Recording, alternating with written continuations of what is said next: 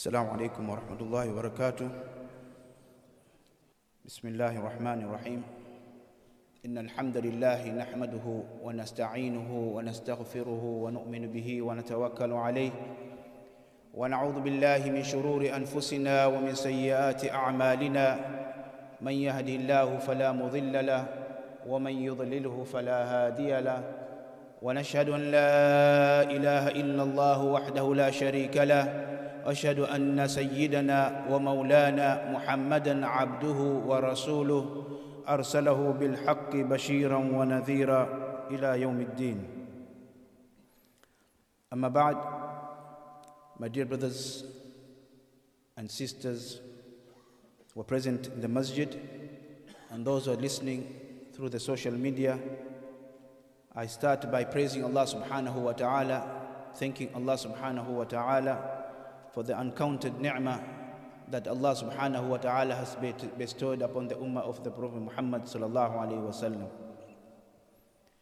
My dear brothers, it is our right today to be happy, to receive the ni'mah of Allah subhanahu wa ta'ala, Yawmul Eid, Yawmul Mazid, the day of Eid, the day of happiness, the day of receiving the rewards from Allah subhanahu wa ta'ala, is the day when Allah subhanahu wa ta'ala proudly look at the ummah and He tells His angels, Malaika, look at my servants for the whole month.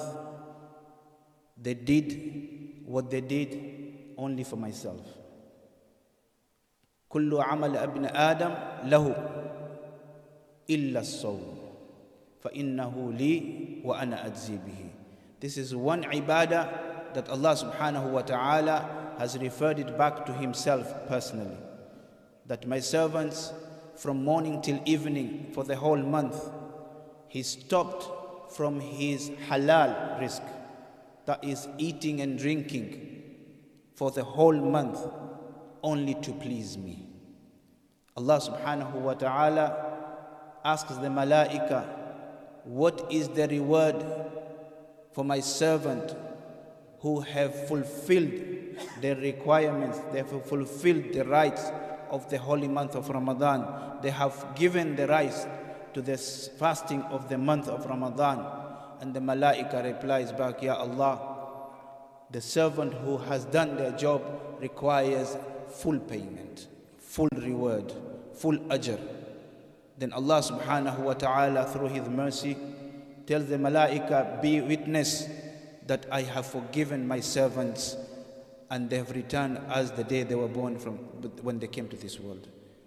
Allahu Akbar, Allahu Akbar, La ilaha illallah, Wallahu Akbar. This is the blessings of the month of Ramadan. ليس العيد لمن لبس الجديد. Eid is not about wearing new clothes. Eid is about thanking Allah subhanahu wa ta'ala for that blessing of Allah subhanahu wa ta'ala when He says to the malaika, be my witness as I have forgiven my servant. That is the ultimate goal. For the whole month of Ramadan, we put all our schedule aside, all our normal activities aside. The day become longer, the nights become longer. Our sleepings become minimum. Our ibadat becomes longer. Standing at night in front of Allah subhanahu wa ta'ala for hours. Reading the Quran, Kitabullah, the words of Allah subhanahu wa ta'ala for long hours. Asking Allah subhanahu wa ta'ala in the du'as for forgiveness, as Allah subhanahu wa ta'ala has given us the ni'mah in the month of Ramadan that we cannot find in any other days, as the hadith of the Prophet sallallahu alaihi wasallam goes saying that awwaluhu rahmah, that rahmah can only be found in the month of Ramadan. Wa awsatuhu maghfirah, and that maghfirah could be only found in the month of Ramadan. Wa akhiruhu itkum minan nar, and that itkum minan nar protection from the hellfire could only be found in the month of Ramadan. My dear brothers, Eid is not about celebrating like others. Eid is about celebrating Eid within the limits of Islam. Eid is not for that one who has performed all 5 salat in the month of Ramadan and comes on the Eid day, they miss their Fajr, they miss their Dhuhr, they miss their Asr, they miss their Maghrib, and they miss their Isha. This is not the way to pay back Allah subhanahu wa ta'ala. For the whole month, we worship Allah subhanahu wa ta'ala kama hakkahu. We fasted as it was supposed to be fast. We did the tilawah as we should be doing the tilawah. Let's not make that the month of Ramadan is the only month that we pick up the book of Allah subhanahu wa ta'ala and we touch it to our hearts. And then comes after Ramadan, we put it away in the shelf and we forget about it. This is not a Muslim. The Kitabullah, as the Prophet sallallahu alaihi wasallam told us in the hadith, Al-Qur'anu hujjatul lak aw alayk.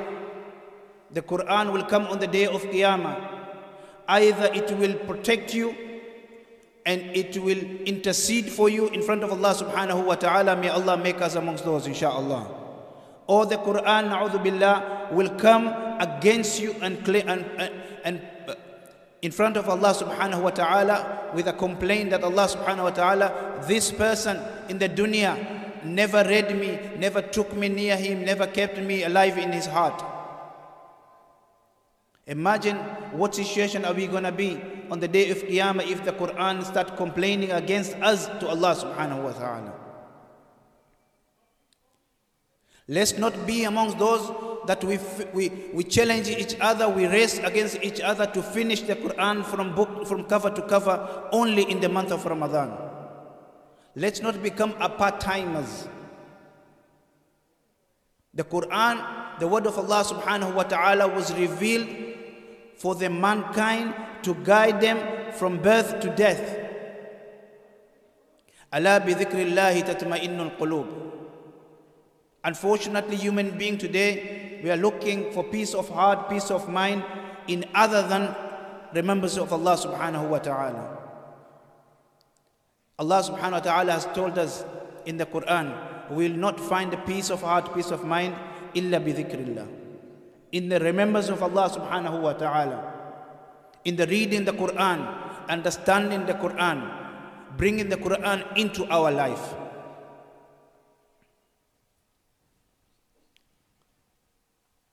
Many of us we have made the habit of visiting the graves of our marhumin only on the Eid days. This is not the teaching of the Prophet Muhammad sallallahu alaihi wasallam. The Prophet Muhammad sallallahu alaihi wasallam, the hadith is very clear. Visit the graves, and the reason is not because my loved one is lying in that grave. Visit the graveyard, not because my loved one is lying in that graveyard, but visit the graveyards because there is a remembrance of Allah subhanahu wa ta'ala. There is a reminder that antum sabiqun wa nahnu lahiqun. You have gone forth and soon we will be coming after you. When we go to visit the graveyard and you ponder yourself, what is life all about? When we go and read the plaque on the grave and you see there, you don't need a PhD for that. Look at the date of birth and the date of the death date. Calculate and see how long this person has lived on the earth. And you'll find it 30, 40, 50, 60, 80. But then count how long they have lived under the earth. And you'll see people have lied down in the grave for more than 100 years, for more than 200 years.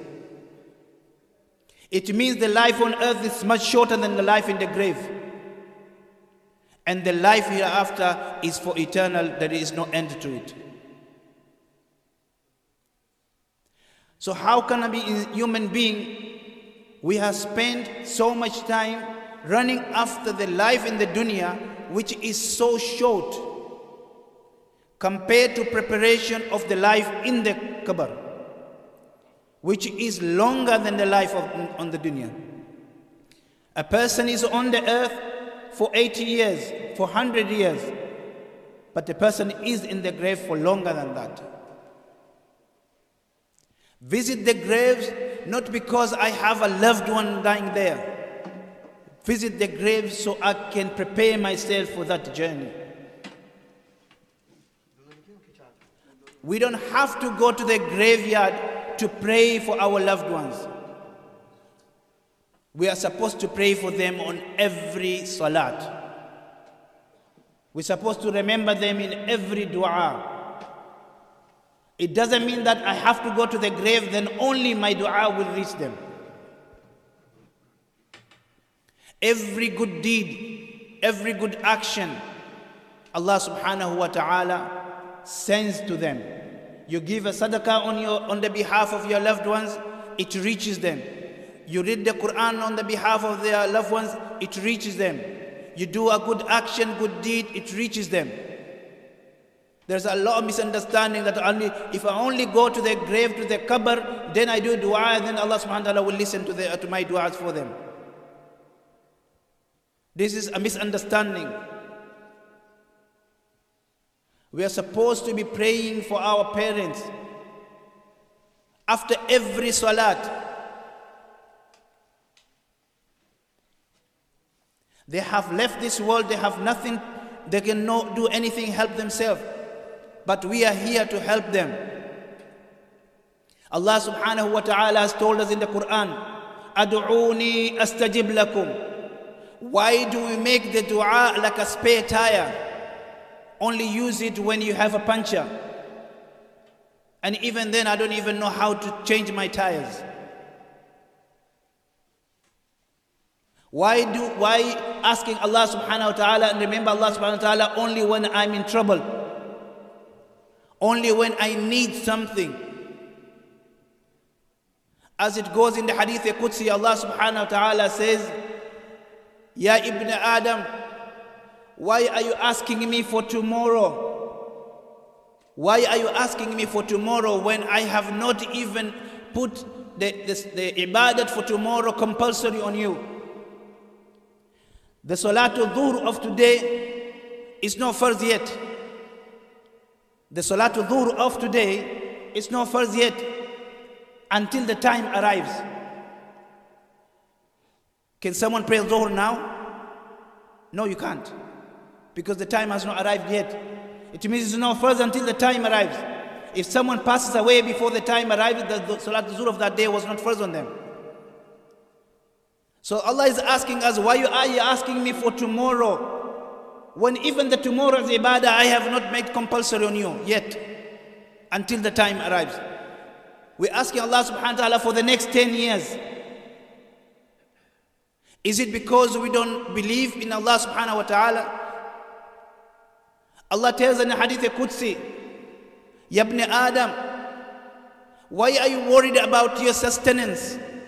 Why are you worried about your risk? When I created the seven heavens and earth without any difficulty,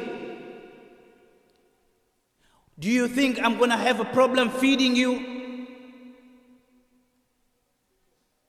Let's change it around.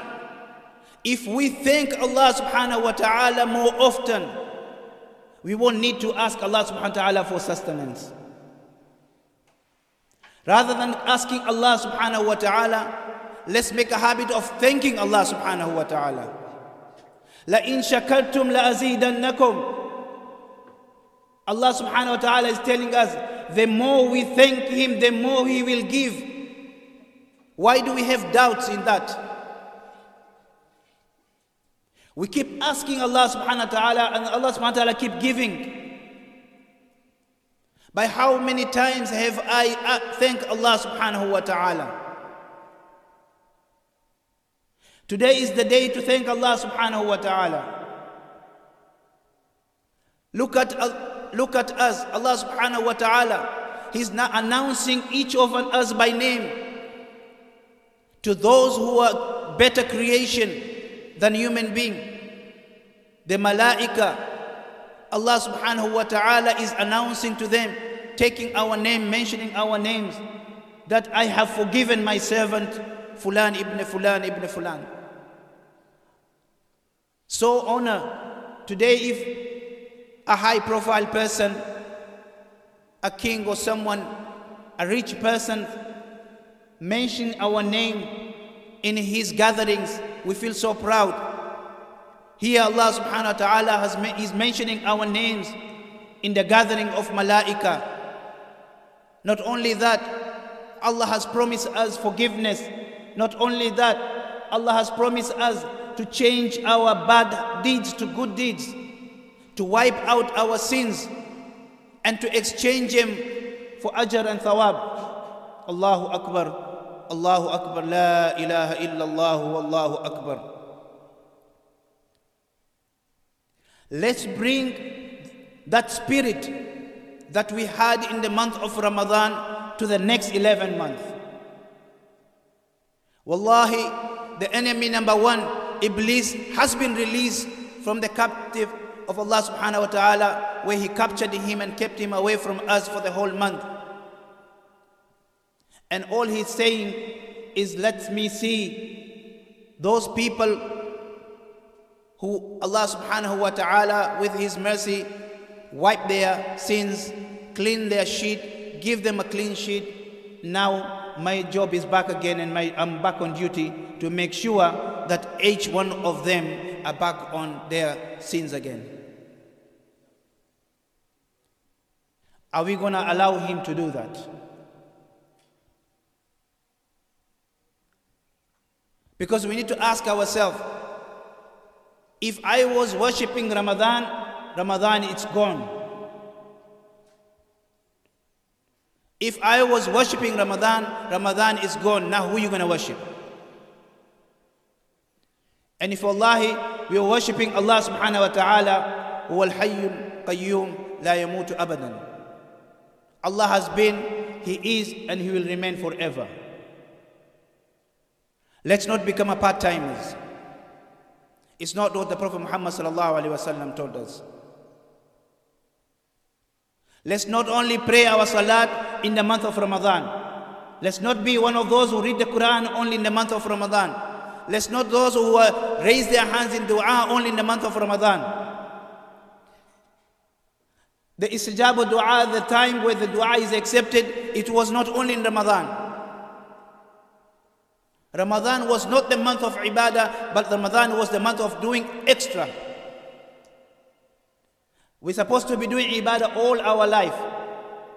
We're supposed to be worshipping Allah subhanahu wa ta'ala every single day, every single moment, to remember Allah subhanahu wa ta'ala in our hearts.